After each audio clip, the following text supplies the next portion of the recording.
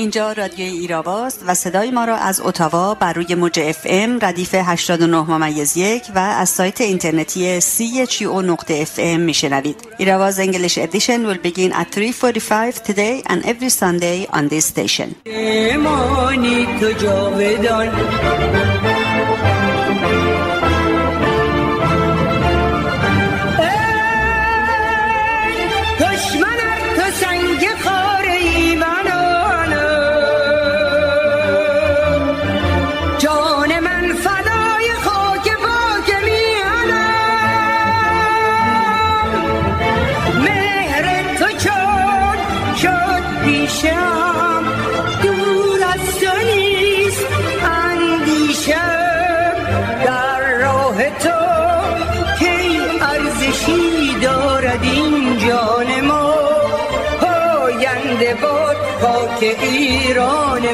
دلم برای دیدنت، همیشه با تو بودنت، چه کودکانه تنگ می شود.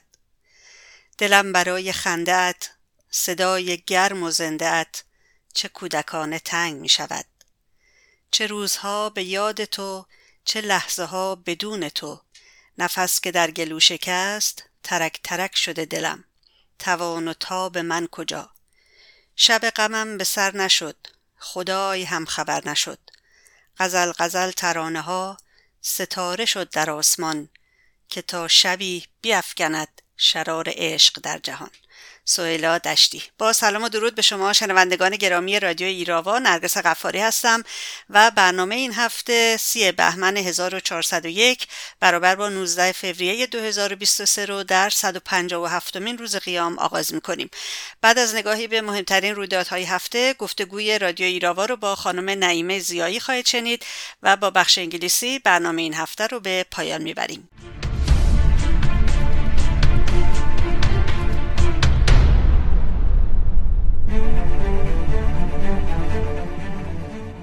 ابتدا خبری از کانادا. تلویزیون CBC روز چهارشنبه 15 فوریه برابر با 26 بهمن در مورد 3 تاجر ایرانی به نامهای سلیم هناره، خلیل هناره و سعید تراب ابتهی که در تورنتو کانادا زندگی می‌کنند گزارش داد که این 3 نفر متهم به پنهان کردن صدها میلیون دلار کمک به رژیم ایران برای دور زدن تحریم‌های آمریکا هستند. سرپرست سابق پلیس کانادا که برنامه جرایم مالی نیروی پلیس ملی را مدیریت می‌کند به CBC گفت پرونده این 3 نفر یک نمونه کلاسیک است که نشان می‌دهد کانادا چگونه به عنوان پناهگاه امن برای افراد مرتبط با جمهوری اسلامی عمل می‌کند. کفاخواست آمریکا می‌گوید که در این پرونده حداقل از سال 2002 تا 2018 بیش از 750 میلیون دلار فرار از تحریم وجود داشته که در جریان آن به خرید 2 نفتکش به ارزش بیش از 51 میلیون دلار آمریکایی از سوی جمهوری اسلامی هم کمک شده است. چنانچه این 3 فرد در آمریکا محکوم شناخته شوند تا 20 سال زندان در انتظار آنهاست. شورای ملی مقاومت ایران روز 27 بهمن برابر با 16 فوریه در فراخوانی برای نجات جان 6 زندانی سیاسی محکوم به اعدام در زندان شیبان اهواز با اشاره به اینکه در بحبوحه مانور عفو خامنه‌ای دستگاه قضایی روز 25 بهمن 6 زندانی مزبور را به اعدام محکوم کرد، افزود که رژیم آخوندها در روزهای 23 تا 26 بهمن 26 زندانی را در زندان‌های گرگان، قزوین، ارومیه، عراق مرکزی، کرج، نیشابور، ایلام و گوهردشت حلق‌آویز کرد. مقاومت ایران بار دیگر از جامعه بین‌المللی خواست با اقدام فوری و مؤثر برای ممانعت از اعدام زندانیان، به ویژه زندانیان سیاسی محکوم به اعدام در زندان شیبان اهواز را فرا می‌خواند و خواستار احاله پرونده جنایات رژیم به شورای امنیت ملل متحد و قرار دادن سردمداران رژیم به خصوص خامنه‌ای، رئیسی و اژه‌ای و سرکردگان سپاه به خاطر 4 دهه جنایت علیه بشریت و نسل‌کشی در برابر عدالت میباشد. روز یکشنبه 30 بهمن 157مین روز قیام سراسری مردم ایران بود. در این مدت زمانی تظاهرات و قیام سراسری در بیش از 282 شهر با 750 شهید و 30,000 دستگیری به ثبت رسیده و اسامی و مشخصات 647 تن از شهدای قیام توسط سازمان مجاهدین خلق اعلام شده است. کانون‌های شورشی نیز در 18 عملیات در 14 شهر با درود به محمد حسینی و محمد مهدی کرمی در 40مین روز شهادتشان در کرج، تهران، تهران، مشهد، اصفهان، قم، همدان، سنندج، روانسر، شهر کرد، لالی خوزستان، آمل، آستارا، صومعه سرا، نیشابور و شهریار پایگاه‌های بسیج و بنرها و عکس‌های خامنه‌ای، خمینی و قاسم سلیمانی را آتش زدند. 131 تن از زندانیان سیاسی مجاهد در زمان حکومت محمد رضا شاه درباره رئیس ساواک پرویز ثابتی گواهی دادند. گفتند است که تعداد و اسامی به روز خواهند شد. ساواک در سال 1335 تأسیس شد و پرویز ثابتی به طور مستقیم در روند شکنجه‌ها دخالت داشت. وی حتی اصرار داشت تا افراد بیشتری را زندانی و به شکنجهگاه‌ها بفرستد. در آخر فروردین 1354 9 تن از زندانیان سیاسی در تپه‌های اوین در حالی که دستبند و چشم‌بند داشتند به بهانه فرار تیرباران شدند. این گواهی اضافه می‌کند که سکوت در برابر جلاد اخیراً ظاهر شده و سفیدسازی او توسط بچه و بقایای شاه لگدمال کردن ارزش‌های جهان شمول در اعلامیه جهانی حقوق بشر است. پرویز ثابتی که تا تظاهرات لس آنجلس در هفته گذشته که رضا پهلوی آن را مصادره کرد از محل زندگی او اطلاعی در دست نبود، با انتشار عکس او از سوی دخترش رونمایی شد. بیش از 400 دانش آموز قومی به طور زنجیره‌ای مسموم شدند. خبرگزاری حکومتی انتخاب 26 بهمن نوشت محبی معاون دانشگاه علوم پزشکی قم از مراجعه 25 نفر خبر داده و اعلام کرد 5 نفر از افراد قبلی هم امروز مراجعه کردند. و درباره آخرین جزئیات مسمومیت دانش آموزان قومی افزود آمار دانش آموزان مسمومی که به مراکز درمانی مراجعه کردند به 412 نفر رسیده است. به گفته سایت حکومتی خبر آنلاین 26 بهمن وزیر آموزش و پرورش گفته است که مسمومیت دانش آموزان شایع است. به نقل از قم نیوز 23 بهمن احمد حاجی زاده معاون سیاسی و امنیتی استانداری قم به جای رسیدگی به دانش آموزان مسموم شده و یافتن چرایی این موضوع گفته است در این حوادث ما صادقانه موضوع را با مردم در میان گذاشتیم، اما منافقان و دشمنان ملت ایران برای برهم زدن آرامش والدین و ایجاد مقابله و مواجهه مردم با خادمانش شایعه‌ها و دروغ‌های بدون پشتوانه علمی و میدانی را در فضای مجازی منتشر کردند. در این حال آخوند ذوالنوری عضو مجلس رژیم گفت این حوادث ریشه امنیتی دارد. مسمومیت دانش آموزان از 9 آذر ماه سال جاری از قم آغاز شده و اینک به مدرسه دخترانه منیره تهران رسیده است. به نقل از شبکه NBC چهارشنبه 15 فوریه برابر با 26 بهمن 4 منبع آگاه از پیشرفت مذاکرات غیرمستقیم دولت بایدن با رژیم ایران برای آزادی زندانیان بین دو کشور گفتند. به گفته این منبع خبری تلاش کاخ سفید پس از آن صورت می‌گیرد که ماه‌ها مذاکرات با هدف احیای توافق هسته‌ای 2015 متوقف شد و دولت آمریکا تحریم‌های جدیدی را علیه تهران به دلیل تحویل پهپاد به روسیه اعلام کرد. سایت فاکس نیوز روز 15 فوریه برابر با 26 بهمن نوشت یک سازمان ایرانی آمریکایی مستقر در آمریکا شواهد جدیدی را علیه محمد جعفر محلاتی سفیر سابق رژیم در سازمان ملل که اکنون در آمریکا زندگی و در کالج اوبرلین در نزدیکی کلیولند اوهایو به عنوان استاد صلح اسلام تدریس می‌کند کشف کرده است که عفو بین‌الملل را به انتشار گزارشی انتقادی در مورد ادعای لاپوشانی قتل عام زندانیان سیاسی در سال 1988 توسط این استاد دانشکده هنرهای لیبرال سوق داده است. عفو بین‌الملل در اوایل این ماه گزارش 17 صفحه‌ای درباره این موضوع منتشر کرد. بر اساس این گزارش با عنوان مشارکت دیپلمات‌های سابق ایران در سرپوش گذاشتن بر قتل عام زندانیان 1988 این سازمان خاطرنشان کرد که در مواجهه با تحقیقات دقیق سازمان ملل و سازمان عفو بین‌الملل و علاوه بر درخواست آنها از مقامات ایرانی برای انجام تحقیقات در گزارش جدید سازمان عفو بین‌الملل آمده است محلاتی به پیشبرد استراتژی دولت در انکار و تحریف ادامه می‌دهد. لازم به ذکر است محلاتی در سال 2022 مهمان برنامه تبلت صدای آمریکا بود و به این وسیله به این فرد حکومتی مشروعیت داده شد. کمیسیون قضایی شورای ملی مقاومت ایران خبر داد که چهارشنبه 15 فوریه دادگاه قانون اساسی بلژیک با حضور 10 قاضی وکلای سه طرف دعوا را در پرونده دیپلمات تروریست بمبگذار اسدالله اسدی استماع کرد. در این جلسه کیفرخواست قرائت شد و وکلای شورای ملی مقاومت، وکلای نخست وزیر و وزیر دادگستری و وزیر خارجه بلژیک و همچنین وکلای وان کاستیل گروگان بلژیکی دفاعیات خود را ارائه کردند. گفتند است که این دادگاه تا 7 مارس 2023 برای صدور حکم نهایی فرصت دارد، زیرا طبق قانون فاصله زمانی بین حکم تعلیق انتقال اسدالله اسدی به ایران تا اعلام حکم قطعی دادگاه قانون اساسی حداکثر 3 ماه می باشد.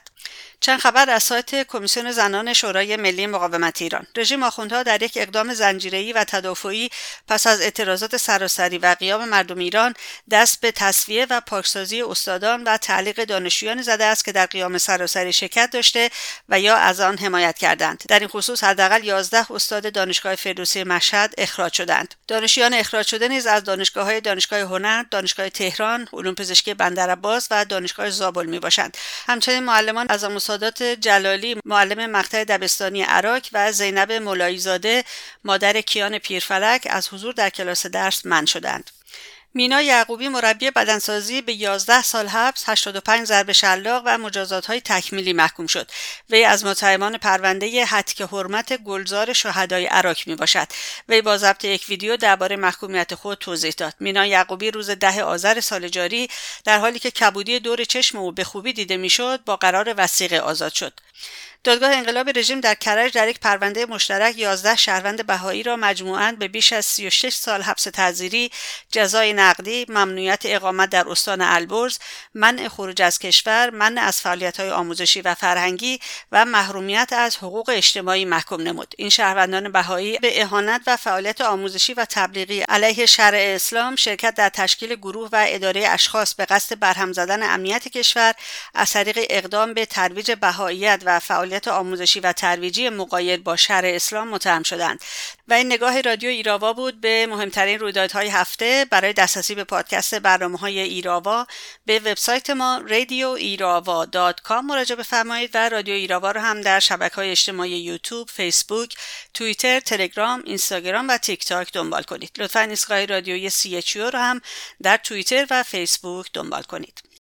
زنگر شورشگر کوکتل مولوتوف ها روشن، غیر از ماور بیلشگر کوکتل مولوتوف ها روشن، در سر شور براندازی بر لب نغمه آزادی، تا جشن شب پیروزی تا پایان ستم سوزی.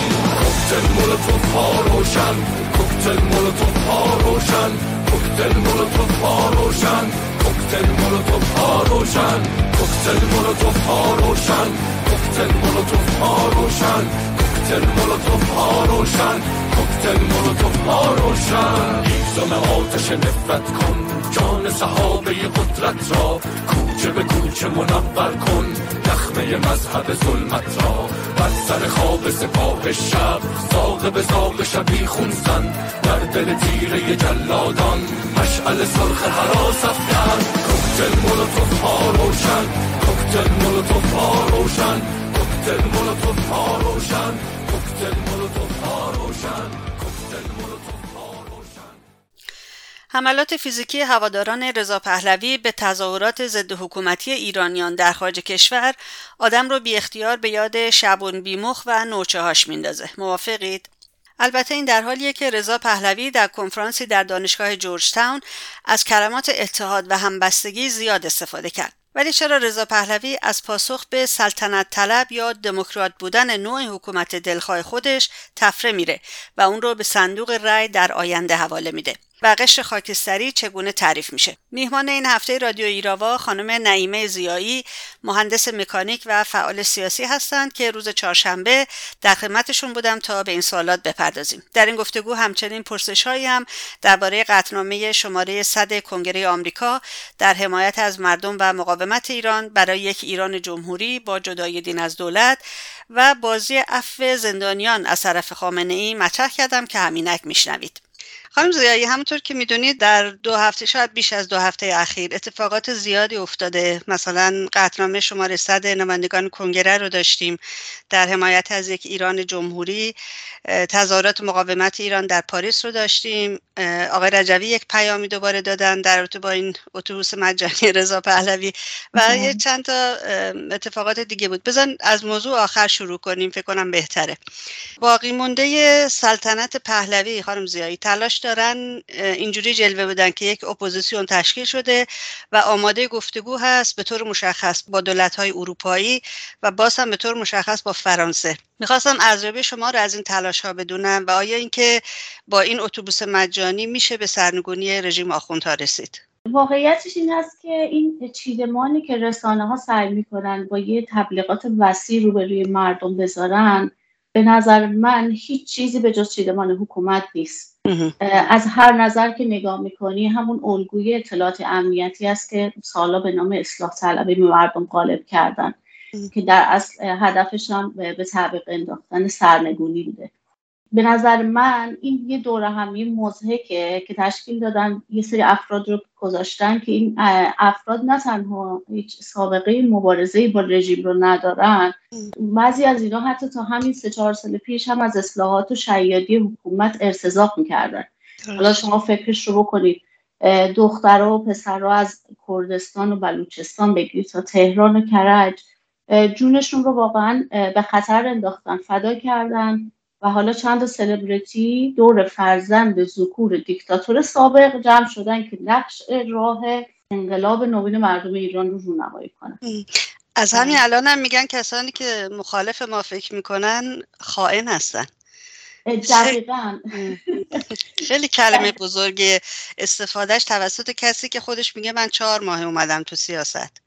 دقیقاً این صحبت اتفاقاً خانم گلشیفته فراهانی کرده و از همین الان داره تهدید میکنه کسایی که بخوان در مورد شکل حکومت بعد از نبود جمهوری اسلامی صحبتی بکنن، اینا خائن هستن.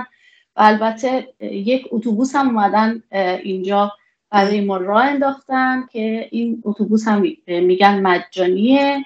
مقصدش هم که روز 11 فوریه که لس آنجلس برنامه داشتن رو پرده برداری از عناصر ساواک مشخص کردن که کجا قرار ما بریم. حالا که ما نباید در مورد حکومت بعد از سرنگونی جمهوری اسلامی حرف بزنیم، پس مقصد ساواک هست. حالا چه کسی راننده اتوبوس هست اونم از عجایب روزگاره که رضا پهلویه که تا چند روز پیش داشته از سپاهی‌ها و بسیجی و فکر کنم هنوزم اگه بهش فرصت بدن دوباره دفاع میکنه. بله. شاگرد راننده هاش هم که مشخصه، یکیش مسیح علی نژاده که تا همین چند وقت پیش رو بگیر اصلاحاتچیا بوده، مدافع اونا تو خارج کشور بوده، حتی مدافع حق خامنه‌ای بود که من شاید خودتون دیده باشید توی جلسه‌ای که توی لندن بود کنار علیزاده نشسته بود و از حق رهبری حرف میزد. بعد حق رهبری رو باید ادا کنیم. چطوری باید ادا کنیم؟ یکیش هم خانم عبادی است که میگه سال 57 ما چی نداشتیم؟ مغز نداشتیم. تواب، برنامه تواب سازی هم هست که اینا همه حالا میخوان به بچه‌های ایران بگن که راه گذر از جمهوری اسلامی چیه. اینم یه داستان دیگه است که راه گذر از جمهوری اسلامی معنیش چیه هست دقیقاً. اینم از اون قوطی‌های سربسته‌ایه که مثل خمینی بعد از اینکه مردم حکومت سرنگون کردن بعد معلوم میشه که چیه داستان داخلش چی هست. خدای اول که اجرا شده خانم زیایی فکر میکنم همین تظاهرات لس آنجلس، کسی که تظاهرات رو برگزار کرده گفته همه بیان، ولی وقتی که رفتن اونجا خودشون تریبون رو گرفتن، عکسای رضا پهلوی رو بردن بالا، خود رضا پهلوی اومد و سخنرانی کرد که اینها مردم نمیدونستن از ریز جریان و این خدای بزرگی است که قدم اول رو برداشتن دیگه. بله دقیقاً درسته. اینا به خاطر اینکه قبلش داستان وکالت رو راه انداختن و متوجه شدن که نه، این با تمام تلاشایی هم که کردن رسانه‌ها کمک بهشون رسوندن بازم نتونستن جذب کنن مردم رو. به خاطر همین باید به این شکل بر خودشون در اصل تظاهرات دزدی میکنن. درسته. دیگه این قضیهشون هم دیگه فکر کنم یه بار میتونن این کار بکنن، دیگه هر دفعه این مسئله رو نمیتونن. نه دیگه خوشبختانه الان فضای مجازی هست، شبکه‌های اجتماعی هست، نمیتونن واقعا به قول شما بازم انجام میدن.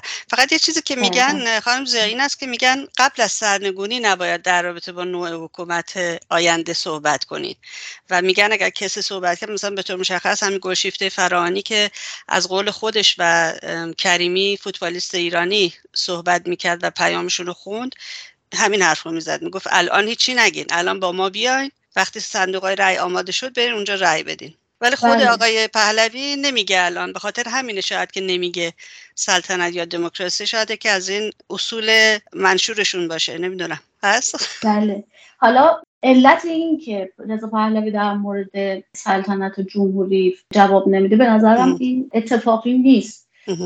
من فکر میکنم که یک جنگ و دعوایی الان بین دو تا جبهه هست. جنگ و دعوا مال امروز و دیروز نیست، جنگی که حداقل تو 100 سال اخیر مردم ایران باش درگیر بودن. یکی جبهه خلقه، یکی جبهه ضد خلقه. به قول شاعر دوره مشروطه فرخی یزدی میگه جنگ ناخدای استبداد با خدای آزادی. خب یه طرف مقاومت مردمه برای رسیدن به آزادی، یه طرف استبداد عریانه. حالا این استبداد عریان چه شاهی چه شیخی فرقی نمیکنه، هر دو تا در یک قالب و برای حفظ و کسب قدرت هست. حالا این جنگ و لشکرکشی در اصل هیچ حد وسطی به نظر من نداره دیگه. لایه خاکستری وجود نداره. توی زمان اصلاحات خیلی سعی میکردن که این مرز رو مخدوش کنن و مشخص نشه که درست و غلط چی هست. ولی بعد از سال 96 که مردم به خیابون شعارهای ضد اصلاح طلبی هم میدادن، حالا این وظیفه به عهده بچه شاه گذاشته شده. اون مطمئناً این مسئله رو جواب نمیده، فقط به همین دلیل، به خاطر اینکه این مرز مخدوش بشه و مشخص نشه که به شکل مشخص چی میخواد، حرف اساسیش چی هست. چون اگه مشخص بگه که دنبال سلطنت هست، با توجه به اینکه 53 سال خانواده اینا از طرق مختلف مردم رو سرکوب کردن، چه ملیت ها و چه دگراندیشان رو، به خاطر همین خب مشخص میشه که طرف ضد خلق هست. پس من فکر میکنم که به این دلیل در موردش صحبت نمیکنه، به خاطر اینکه نمیخواد صف بندی مشخص بشه، میخواد این مرز رو مخدوش کنه، به خاطر اینکه بتونه بعد از اینکه به هر دلیل پیش خودش فکر میکنه که اگر به هر دلیل جمهوری اسلامی از دور خارج شد و اونجا این آقا میاد یه تاجش تو صندوق در میاره و روی سرش میذاره و بقیه هم مثل پدر بزرگش که بعد از به قدرت رسیدنش به در دیوار زد که من حکم میکنم، همون رو به همون شکل در دیوار بزنه که من حکم میکنم و نطق همه رو بکشه. ولی خب متاسفانه برای ایشون که دیگه مردم زیر بار حکومت مادامون عمر تک نفره نمیرن و من فکر میکنم که به همین دلیل هم هست که باید با خودعه و دوز و کلک هدفش رو پیش ببره. درسته. خانم زیایی، حالا تو همین بحث اتوبوس ما یک کم دیگه بمونیم. تو این دوره همی که داشتن در جورج تاون واشنگتن، رضا پهلوی تو صحبت‌های اولیه‌اش خطکشی و خط قرمزای خودش رو یک بار دیگه تکرار کرد و از کسانی که مقاومت میکنن و کینه دارند و بخشی از مشکل هستند صحبت کرد و اونایی که خودمختاری رو قبول دارن، خودمختاری ملیت‌های ایران رو قبول دارن. البته خودش رو به نفهمی میزنه در حالی که پدرش بخشی از ایران رو بخشید، مثل اینکه ارث پدریش باشه، بخشید و از ایران جدا کرد. خانواده که کلا چه پدرش چه پدر بزرگش سالهای سال ملیت‌ها رو سرکوب میکردن. شما توی مثلا پیام همین رضا پهلوی همین چند وقت پیش هم اگه دیده باشین توی اخبار گفته بود که 21 آذر 1355 مثلا نجات آذربایجان بوده، در صورتی که خود ترک‌ها اون روزو قتل عام آذربایجان میدونن، قتل عام ترک‌ها میدونن و اینم توی تاریخ هست که چه این کاری کردن. و یا قاضی محمد رو که رهبر کردها در فروردین 1326 توی میدون مهاباد دار زد همراه 2 نفر دیگه از یارانش. خب این آدم وقتی که از یه چنین جنایت‌هایی داره به این شکل واضح دفاع میکنه، چطور توقع داره که ملیت‌ها این مسئله سلطنت رو بپذیرن و یا اینکه این مسئله رو اصلا در نظر نگیرن و بسپارنش بعد از فروپاشی جمهوری اسلامی؟ مطمئنا که چنین اتفاقی نخواهد افتاد و همه از همین الان میخوان بدونن که بعد از اینکه حکومت آخوندی سرنگون شد چه چیزی در انتظارشون هست و دیگه زیر بار اون بعد و وعیدا نمیرن. یعنی رضا پهلوی توی این مسئله اشتباه محاسباتی میکنه و اتفاقا همونجور که خودشون گفتین هم پدرش هم پدر بزرگش بدون جنگ قسمت‌های از ایران رو بخشیدن. مثلا کوههای آرارات رو که رضا خان به ترکیه داد و یا بحرین رو که محمد رضا استقلالش رو یعنی زیر بارش رفت. اینها چیزایی نیست که الان اون میخواد بیاد از خاک وطن مثلا دفاع بکنه. این باور کردنی نیست این مسئله. تاریخ اینو نشون نمیده. درسته. یه برداشت دیگه هم من دارم از این دوره همی خانم ضیایی، این که به نظر من البته که این یک در واقع یک جلسه بود علیه مجاهدین و نیروهای برانداز رژیم، چون تک تک این افرادی که اونجا حضور داشتن ما موازهشون رو میدونیم و دشمنی دارن با مجاهدین. البته من برای آقای مهتدی هرچند احترام قائلم ولی نمیفهمم ایشون حضور ایشون تو این جمع اصلا نمیفهمم واقعا. و همینطور آقای اسماعیلیون که مدام میگه سپاه باید توی لیست بره، ولی اون فرصتی که به وجود اومد که توی لیست بره رو با مشاوره غلط دادن سوزوندن. دقیقاً درست فکر میکنم. به نظر منم با شما موافقم که این چیدمان رو فقط به این دلیل به این شکل انتخاب کردن که در مقابل مقاومت مردمی بایستن. اون مقاومت مردمی هم در خارج کشور یه سازمانی هست، سازمان مجاهدین خلق، شورای ملی مقاومت، و شاهد این صحبت هم اینه که تمام این افراد همونجور که خود شما گفتین موازهشون به این شکل مشخصه که زمانی بهشون دوربین و میکروفون میدن که قبلش در حضور رسانه‌ها اعلام کرده باشن که از مجاهدین فاصله میگیرن و یعنی اعلام براءت بکنن از مجاهدین. یعنی زمانی اجازه میدن که مواضعشون رو اعلام کنن که قبل از هر چیز اول مشخص باشه که مجاهدین نه. حالا بیایم ببینیم چی. اول تفتیش عقاید شده باشن، بعد از تست چی بود تو ادارات دولتی چیزی بود، لیستی بود میدادن. آره زمان انقلاب که اگه به اینا پایبند بودی راد میدادن توی شرکت، وگرنه راد نمیدادن. دقیقاً این هم کار بودن. یعنی حتی آقای اسماعیلی هم خیلی تعجب آور بود. البته به خاطر که ایشون سابقه سیاسی نداره، آگاهی سیاسی نداره، به خاطر همین خیلی راحت تو دام رژیم میفته. توی فکر میکنین نداره آگاهی؟ من فکر میکنم آگاهی داره. چون ایشون زمان خاتمی چون در زمان آخه میدونین یه چیزی هست که میگن سیاسی فقط زمانی است که علیه رژیم فعالیت میکنی، ولی وقتی که در کنار رژیم هستی تو انتخابات شرکت میکنی اونو کار و عمل سیاسی نمیدونن. آقای اسماعیلیون هم همونجوره دیگه، در زمان خاتمی بسیار فعال بوده، کتاب نوشته، طرفدار خاتمی بوده و نمیدونم به نظرم میفهمه، چون یه بار دیگه هم گفت که من جمهوری خواه هستم. حالا نشستن ایشون در کنار این دقیقا معلوم نیست به چه هدفی هست، با چه هدفی.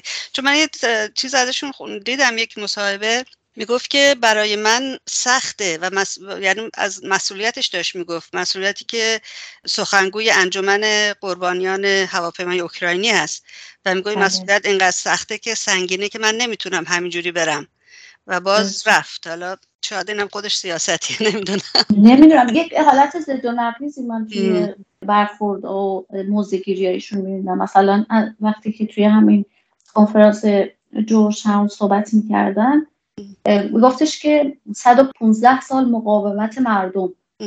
اگر 115 سال مقاومت مردم معنیش مقاومت در دوران پهلوی هم هست، پس چطور شما در کنار رضا پهلوی میشینی که در اصل نه تنها نفی نمیکنه دیکتاتوری زمان پدر و پدر بزرگش رو براش کف و راه میکشه؟ من خیلی متوجه نمیشم. و همونجور که شما خودتون اشاره کرده در مورد آقای مهتدی هم من خیلی متوجه نمیشم که چطور میشه که کنار کسی که کشتن قاضی محمد رو یک جنایت نمیدونه نشست و صحبت. من به نظر من میاد که اصول مبارزه جور در نمیاد، یعنی بالا مخدوش میکنه این مرزا رو. ولی خب همون انقلابی که میگه از کردستان شروع، دقیقاً همون انقلابی که خود آقای مهتدی میگه از کردستان شروع شد به خاطر مهسا امینی، در کنار کسی میشینه که قصدش این است که این سپاه پاسداران وحشی رو نجات بده از عدالت.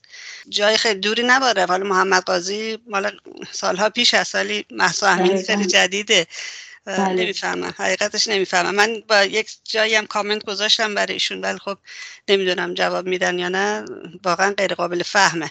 منم براشون اتفاقا پیام گذاشتم که چیدمانی که اینجا هست چیدمان رژیم مبارزه مردم کرد چه ربطی به این قضیه داره که شما قرار شرکت کنید. ولی خب من جوابی نگرفتم، ولی امیدوارم که توضیحی داشته باشن. البته من نمیدونم میتونه قانع کننده باشه. درست. باید صبر کنیم ببینیم موضوع میگیرن اصلا یا نه. خانم زیایی، نظرتون رو میخواستم دوباره بدونم در تو با یک موضوع دیگری که البته بی ربط نیست به صحبتایی که داشتیم میکردیم و اون حملات هواداران رضا پهلوی است که بسیاری به اونا میگن شعبون بیومخای پهلوی. حمله میکنن به حمله فیزیکی میکنن به تظاهر کنندگان، در فضای مجازی بسیار گستاخانه و تهدیدآمیز با مردم صحبت میکنن. از جمله خود من تو این زمینه بسیار تجربه داشتم، یعنی حملاتی که به من شده، تهدیداتی که شدم خیلی زیاده و در واقع خواهان نابودی بقیه هستن. به خصوص بعد از اینکه عکس پرویز ثابتی بیرون آمد، اینها اصلا مثلا برای من پیام می‌نویسن کاش همه رو کشته بود. اونا رو کشته که شما نیان سر کار. خیلی وحشتناکه. نظر شما چیه؟ خیلی وحشتناک است، ولی به نظر من خیلی تعجب آور نیست. یعنی اگر که اینا می اومدن توی خیابون و خیلی دموکرات مآبان تظاهرات میکردن و اجازه میدادن بقیه هم حرفشون بزنن، من تعجب میکردم. گفتم خب پس مونده های دیکتاتوری قبلی چطوری انقدر دموکرات یعنی این طبیعیه واقعا. منم تجربه‌ای که شما می‌فرمایید دقیقاً منم هم تجربه رو داشتم. یعنی توی یکی از تظاهراتایی که توی لندن بود به چشم خودم دیدم که حمله فیزیکی که به یکی از خانوما کردن و با مشت توی دهن خانم کوبیدن و پلیس البته دستگیر کرد، اون شخص رو برد، ولی یعنی هیچ ابایی ندارن از این که به این شکل وحشیانه و گستاخانه به بقیه حمله کنن. من فکر کنم به خاطر اون دستگاه فکری و سیستماتیکی هست که اصلا بهش اعتقاد دارن. میشه اینجوری بهش نگاه کرد. یکی این که اصلا آیا اینا خود رژیم نیستن؟ آیا اینا کسایی که میان، یعنی واقعا نمیشه تشخیص داد. من همیشه میگم نمیشه تشخیص داد که این طرف سلطنت طلبه یا از طرف رژیم. دقیقاً به خاطر اینکه انقدر ارزش هاشون و اکت هاشون و عکس العملاشون و نگاهشون شبیه هم دیگه است که کاملا منطبقن. یعنی یکی صبح تا شب توی نماز جمعه داد میزنه مرگ بر منافق، اینا توی خیابونای کشورهای اروپایی داد میزنن مرگ بر مجاهد. خب این دوتا چه فرق با هم دیگه دارن؟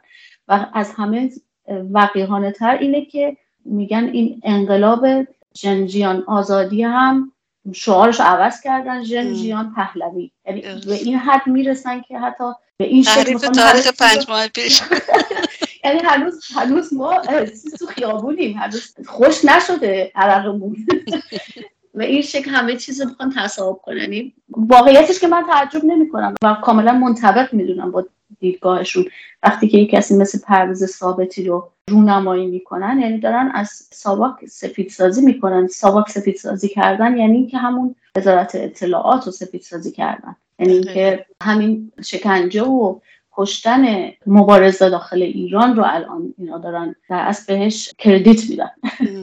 درسته. گفتم که رضا پهلوی توی این تظاهرات لس آنجلس شرکت کرد و یه چند تا صحبت هم که من یه گوشه از صحبتشو فقط گوش دادم، یعنی یه تیکه خودشون کنده بودن گذاشته بودن و میگفت که به سایبری ها و به کسانی که در فضای مجازی مخالفت میکنن باهاتون و پاچه میگیرن، کلمه پاچه میگیرن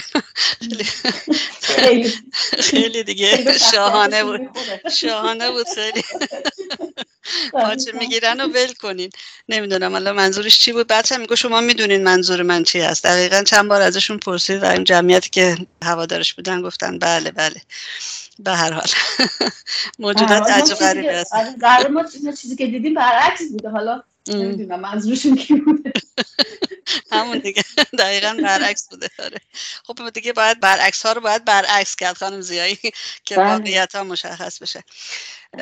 خانم زیایی، ما از این موضوع دیگه رد میشیم. در جریان این انقلاب 1400 که هنوز هم در جریان هست در ایران، میرحسین موسوی نخست وزیر خمینی در سال 60 یا دهه 60 آمد و یک پیامی داد. ایشون در حصر خانگی هست هنوز و از تدوین یک قانون اساسی جدید صحبت کرد. سوالم این است که آیا موضع میرحسین موسوی الان اهمیت داره اصلا و چرا الان میاد و اینجور صحبت میکنه؟ قصدش چیه در واقع؟ والا میرحسین موسوی که تا چند وقت پیش ما رو می‌خواست به دوران طلایی امام ببره و میگفت همین قانون رو اگه درست اجرا کنن خیلی هم قانون انسانیه و هیچ مشکلی نیست، قانون رو فقط همین قانون اجرا کنن اوکی هست. حالا چطور میشه که به این نتیجه میرسه که نه این قانون الان مسئله داره و دوران طلایی امام تکلیفش چی میشه؟ من مطمئن نیستم که چرا داره این مسئله رو مطرح میکنه، ولی هرچی که هست هیچ تأثیر و تفاوتی توی روند مبارزه مردم نداره، به خاطر اینکه کسایی مثل میرحسین موسوی، اگرچه من خودم به شخصه با حصر خانگی ایشونم موافق نیستم، ولی کسایی مثل ایشون فرصتهای خیلی زیادی داشتن برای اینکه حسن نیتشون رو نشون بدن. اگه ایشون، من نمیدونم با چه فکر و پیشینه‌ای، با چه برنامه‌ای میخواد قانون اساسی بشینه بنویسه یا مطرح کنه. شما بدون سرنگونی اونم دقیقاً یعنی خامنه‌ای رو بالا نگه میداره دیگه، نه؟ احتمالاً میخواد توی قانونش مثلا اسم ولایت فقیه رو یه چیز دیگه بذاره، وگرنه که هنوز خیلی سوالها هست که پاسخ داده نشده و شما خودت این وسط متهمی. چطوری شما بخوای بشینی برای آینده مردم ایران قانون بنویسی و به قول شما هنوز اصل موضوع که رژیم سرکوبگره اون بالا هست، اونجا نشسته و همچنان داره سرکوب میکنه، میزنه میکشه و شما داریم به این فکر میکنه خب ما بعداً باید قوانین به چه شکلی باشه. من از طرف خودم میگم شما آقای موسوی نگران قانون بعد از جمهوری اسلامی نباشید. ما اگر جمهوری اسلامی رو سرنگون کنیم خودمون هم میدونیم قانونش رو چطوری بنویسیم. دقیقاً و درست و حق و حقوق شما رو هم رعایت میکنیم، ولی خب باید جلوی عدالت هم قرار بگیرین و پاسخگو باشین به خاطر جنایاتی که در دوره نخست وزیرتون انجام گرفت. دقیقاً ما حصر خانگی رو برای شما در نظر نمیگیریم، ولی ازتون میخوایم که توی دادگاه شرکت کنید و توضیح بدید که سال 67 چه اتفاقی افتاد و شما چی دیدی، شما کجای ماجرا دیدی. ایشون میگه من نقاشی میکشیدم، یادتونه؟ نشیده بودم واقعا. مینیاتور میکشیدم. آره مینیاتور میکشیدم. خانم زیائی، شما در بین صحبتاتون از قشر خاکستری صحبت کردید. این قشر خاکستری میخوام بدونم چگونه تعریف میشه و کیا هستن؟ توی هر دوره این قشر خاکستری به نظر من جابجا میشه، یعنی شاید بشه گفت حجم این قشر کم و زیاد میشه. این بستگی به در اصل اکتیو بودن و رادیکال بودن جنبش داره. یعنی هر چقدر که جنبش رادیکال تر میشه این قشر خاکستری لایش کوچیکتر و باریکتر میشه و هر چقدر که این مرزها بین، من اسمشو میذارم جبهه انقلابی مردمی و جبهه استعماری استبدادی، هر چقدر این مرز روشن‌تر میشه این قشر هم تکلیف خودش رو بهتر میدونه. به نظر من قشر خاکستری قشریه که اطلاعات سیاسی به شکل علمی نداره و بیشتر بازتاب موج و در اصل اون تعادل قواست، یعنی به اون تعادل قوا بازتاب میده. وقتی که جبهه مردم قوی تر میشه این قشر خاکستری هم تکلیفش مشخص تر میشه و به سمت اون خواسته های حقیقیش توازنش به اون سمت برمیگرده. مثلا در خارج کشور این قشر خاکستری رو کسانی میدونن که الان مثلا توی تظاهرات شرکت میکنن، قبلا میگفتن ما سیاسی نیستیم ولی الان میان شرکت میکنن، ولی در داخل کشور رو من چند جا شنیدم که همین جوانایی که میان بیرون و خون میدن و جون میدن و واقعا و جلودار این انقلاب هستن و به اینا میگن قشر خاکستری. آیا تعریفا درسته؟ در مورد خارج کشور من موافق هستم که اکثریت جمعیت نه اینکه همه جمعیت، اکثریت جمعیت کسایی هستن که واقعا تا قبلش میگفتن من با سیاست کاری ندارم، من سیاسی نیستم، ولی همچنان معترض هم بودن به جمهوری اسلامی، یعنی هوادار رژیم نبودن ولی حاضر به پرداخت هزینه نبودن. یا به هر دلیلی ایران رفت آمد میکردن و یا هر چیزی که بود حاضر نبودن این هزینه رو بدن و همونجور که شما تو صحبتتون گفتی دقیقاً توی خارج کشور همین قشر خاکستری بیرون اومدن، نه یه هفته نه 2 هفته، خیلی هم تاثیرگذار بود واقعا توی جامعه بین المللی، واقعا تاثیرگذار بود. اما در مورد داخل من هنوز فکر میکنم که کسایی که انقلاب رو جلو میبرن فقط قشر خاکستری نیستن، یعنی در اصل من فکر میکنم اینا لیدران یعنی پیشروان پیشقدمان اونها هستن که دارن انقلاب رو داخل ایران هدایت میکنن من فکر میکنم هنوز اون قش به شکل گسترده هنوز وارد خیابونا نشده که اگر شده بود تا الان رژیم، من به نظر من شاید باید صبر کرده دید و تا الان رژیم سقوط کرده بود. یعنی من فکر کنم این جوانایی که جونشون رو فدا کردن اینها لیدرن، اینا پیشگام بودن، پیشرو بودن، اینا آدمایی نبودن که بگن من سیاسی نیستم. اینا بیرون می اومدن، یعنی وقتی که از خونه بیرون می رفتن به پدر مادرشون می گفتن که خداحافظی می‌کردن که ما دیگه بر نمیگردیم. این نمیتونه قشر خاکستری باشه. به نظر من اینا رهبرای قیام بودن. درسته. فکر می‌کنین مردم میلیونی بیرون میان خانم زیایی؟ شاید روزی که رژیم بیفته بله، ولی تا قبل از این من چنین چیزی رو نمیبینم، بخاطر که تا لحظه آخر رژیم دست به سرکوبای گسترده میزنه. من امیدوارم که این اتفاق نیفته، ولی من فکر میکنم که فقط با قیام مسلحانه میشه رژیم رو انداخت و تا وقتی هم که مردم و یعنی گروه‌های مقاومت مسلح نشن چنین اتفاقی نمیفته.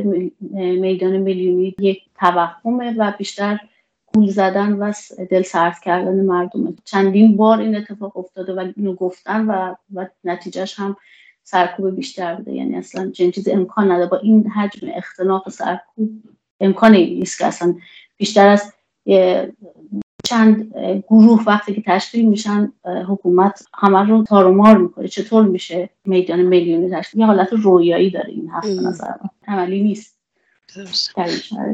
موضوع بعدی خانم زیائی قطعنامه شماره 100 نمایندگان مردم آمریکا هست که 166 تن از نمایندگان امضا کردن پاشو و در حمایت از قیام ایران و برای یک ایران جمهوری و با جدایی دین از دولت.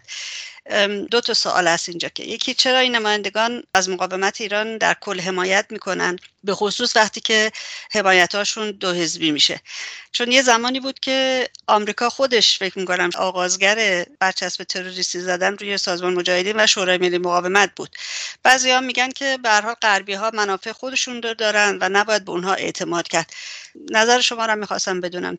خواهش میکنم.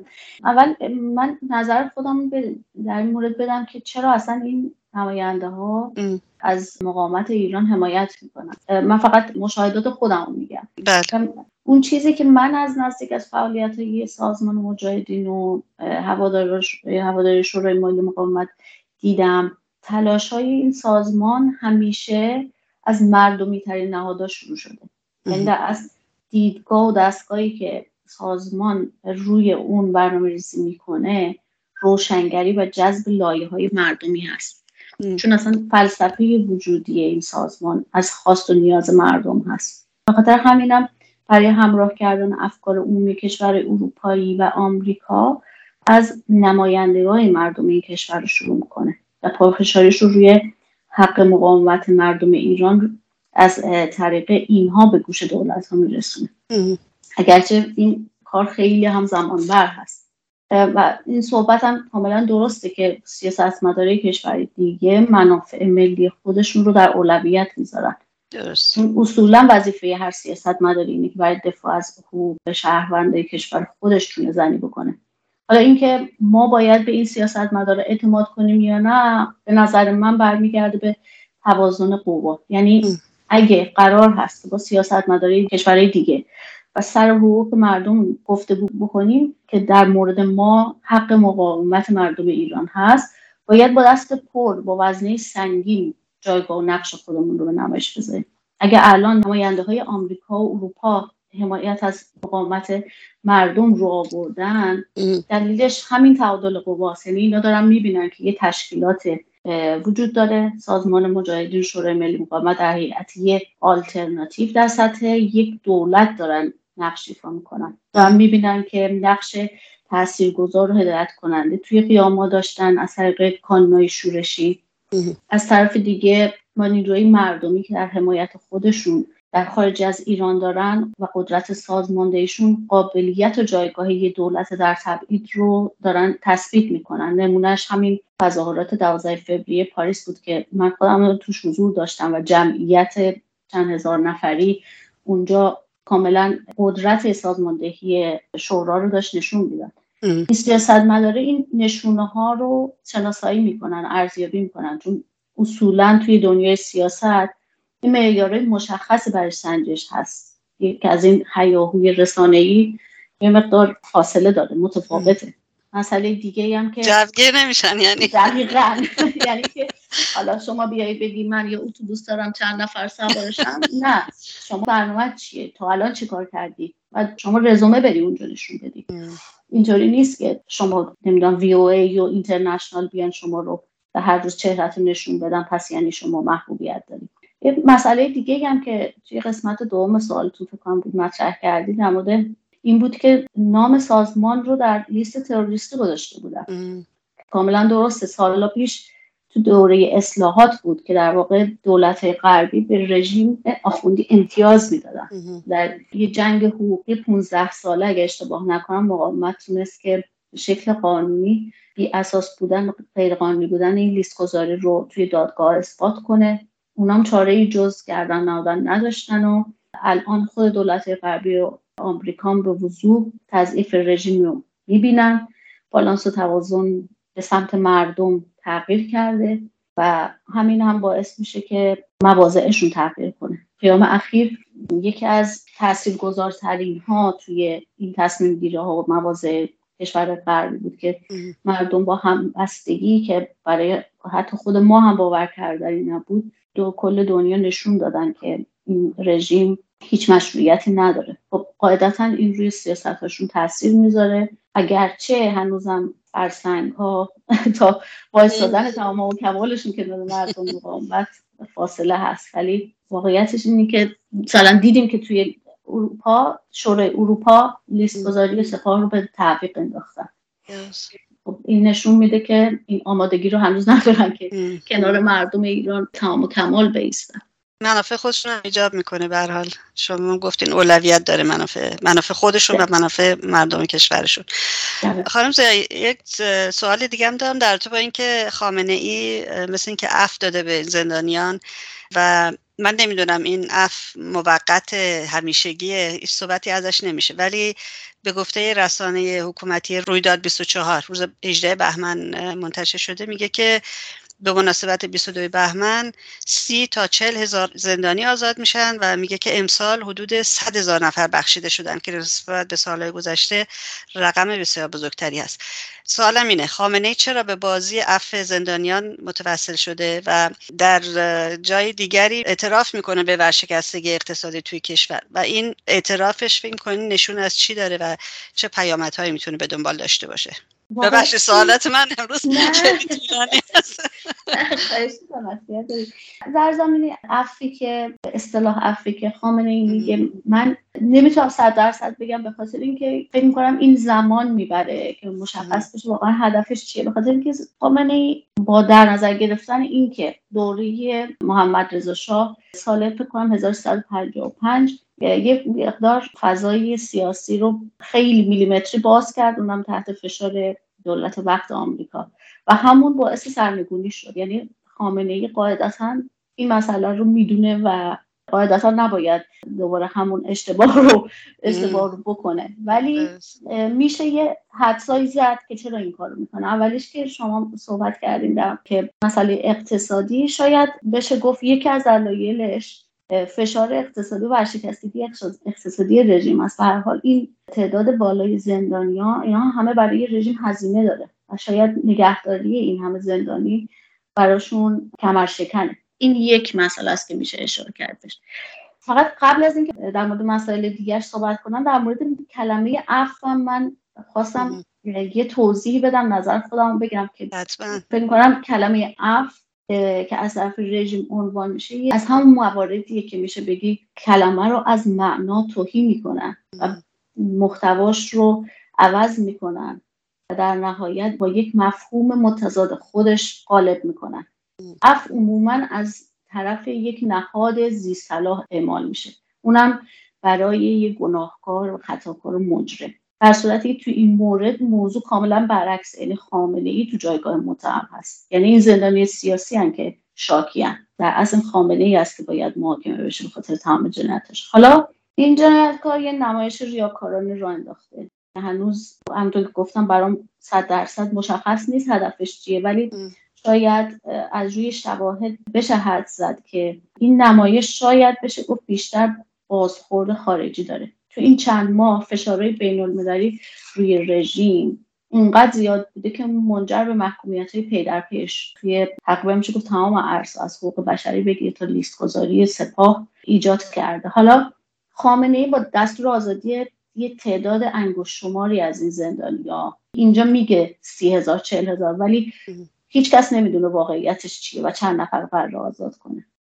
میخواد نشون بده که سیستم سرکوبگرش اونقدر سرکوبگر نیست، یک کم سرکوبگر.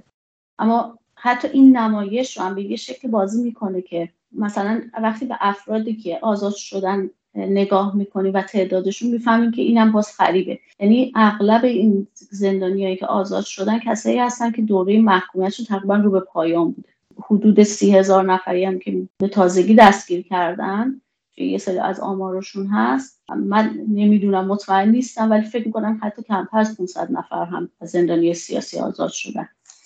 و از اون طرف یه بازتاب داخلی هم داره و اون اینی که وقتی اسم عفو میاره توی فضای مجازی مسئله رو عنوان میکنه که از این زندانیان تعهدنامه و ندامتنامه گرفته. در اصل میخواد با پایین آوردن روحیه مبارزا این جنبش رو ضعیف کنه و این مبارزین رو در اصل به همدیگه بدبین بکنه که همون دستگاه تواب سازیشه که خیلی چیز جدیدی هم نیست. از دهه 60 ما شواهد تاریخیش هست که چه دستگاه‌های شیطانی توابسازی درست کرده بود. من فکر می‌کنم یکی از کارهای دیگه‌ای هم که دارن میکنن اینه. البته خیلی سعی کردن تو فضا اینو پر کنن که هر کسی که آزاد شده تعهدنامه داده و توبه‌نامه نوشته و اینا، ولی من خبرایی که شنیدم از کسایی که آزاد شدن اینطور نبوده. اغلب کسایی که آزاد شدن حاضر نشدن که تعهدنامه بدن و توبه‌نامه بدن و با این حال آزادشون کردن. و حتی من اینو هم شنیدم که به یک سری اومدن گفتن که شما مشمول عفو شدید،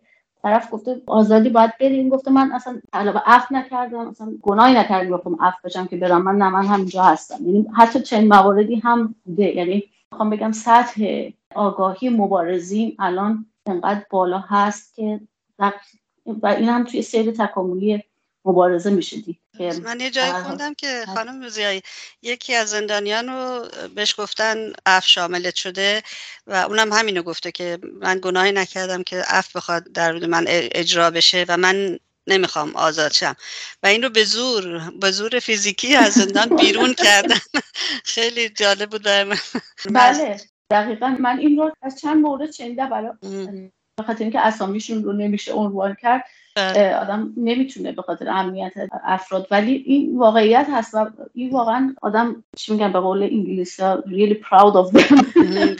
آدم به خودش افتخار میکنه که چه جوانای کشورش دقیقاً چه آدمایی هستن و واقعا ما ازشون یاد میگیریم، سرمون رو بالا میگیریم. در اصل دقیقاً همینطوره. خانم زیایی خیلی ممنونم که وقت باز کردی. ببخشید دیر وقتم از اونجا وقتتون رو خیلی گرفتم، ولی واقعا تشکر میکنم از اینکه هم باتون آشنا شدم و همین که صحبت‌های مفیدتون رو شنیدم. امیدوارم که در برنامه بعدی باز در خدمت شما باشم. شب و روزتون بخیر. خواهش میکنم. منم خیلی ممنونم ازتون. برای من باعث افتخار بود که خدمتتون باشم. من از شما یاد گرفتم و منم همینطور. امیدوارم که شما موفق باشید و وقتتون بخیر. قربان شما. آنچه شنیدید گفتگوی رادیو ایراوا بود با خانم زیایی. پادکست تمامی گفتگوهای ما رو میتونید در شبکه‌های اجتماعی و یا در وبسایت radioirava.com بشنوید. از اینکه تا این لحظه همراه ما بودید ازتون بسیار متشکرم و توجهتون رو به بخش انگلیسی ایراوا جلب میکنم. تندرست و شاد باشید و زنده باد آزادی. Good afternoon, my name is Narjas Ghaffari and you're listening to Radio Irava on CHUO 89.1 FM and CHUO.FM in Ottawa. Today is February 19, 2023 and 157th day of revolution in Iran. Iran's nationwide uprising mark its 157th day on Sunday, February 19. The uprising has spread in 282 cities across Iran with 750 people dead and 30,000 detainees. The names and identities of 637 people killed by the regime have been announced by the Iranian opposition PMOI-MEK, People's Mujahideen Organization of Iran. In recent weeks, there have been numerous reports of the Iranian regime's dismissal of professors and suspension or expulsion of protesting students from universities and elementary teachers across the country. The regime has been using these tactics to suppress dissidents in response to the nationwide protests and uprisings of the Iranian people. After 3 months of silence, Mina Yaqubi, bodybuilding coach, released a video clip on February 15 and announced that according to the decree issued by the Revolutionary Court, she was sentenced to 8 years of imprisonment and 2 years of being banned from staying in the city of her residence. She was also sentenced by the Criminal Court to 3 years in prison, enduring 85 lashes and 124 hours of washing graves. She said the reason for her 3-month silence was that her lawyer had objected to the court ruling and they hoped to cut down on the punishment. Mina Yaqubi was released on bail at 3 a.m. on December 1st, 2022, where dark bruises around her eyes showed that she had been viciously tortured while in detention. The security forces arrested Cobra Houti at her home and took her to an unknown place on February 8. Cobra, 22, is from Qasr Qand. She graduated in industrial engineering from the Mines Industrial University of Khash. Jayran Nikpeyman Mutlaq was arrested in Tehran on September 29, 2022, during the nationwide uprising. She was a PhD student of animal physiology at Damghan University. She was also a writer and women's rights and animal rights activist. Jayran was taken to the Intelligence Ministry Ward 209 of Evin prison, and after 2 weeks she was transferred to Qarchak prison. 11 Baha'i citizens in Alborz province in Iran have been sentenced to 36 years in prison and various restrictions on their rights and activities by the Revolutionary Court of Karaj. They are accused of insulting the Sharia of Islam and doing educational and propaganda activities against it, participating in the formation of groups managing individuals to disrupt the country's security by promoting Baha'ism among children and adolescents, educational and promotional activities contrary to the Sharia of Islam through education and promotion based on Baha'i teachings in kindergartens, and propaganda against the Sharia of Islam through coaching education. In a separate case, Fariba Kamalabadi, a former member of the board of directors of the Iranian Baha'i community, was sentenced to 10 years in prison in a 1-hour-long court session without a lawyer. The Baha'i international community has stated that the larger portion of the hearing was spent on the judge insulting and humiliating Mrs. Kamalabadi. Fariba was arrested on July 31, 2022 and transferred to Evin prison. For more news regarding Iran, please visit radioirava.com or go to chuo.fm and follow the links to our website. And this is it for this edition of Radio Irava on this February 19. Thank you very much for being with us. Tune in to Radio Irava next Sunday at 3 p.m. our local time right here on chuo.fm or chuo 89.1 FM. Till then, goodbye and bedrood. And as always, long live freedom.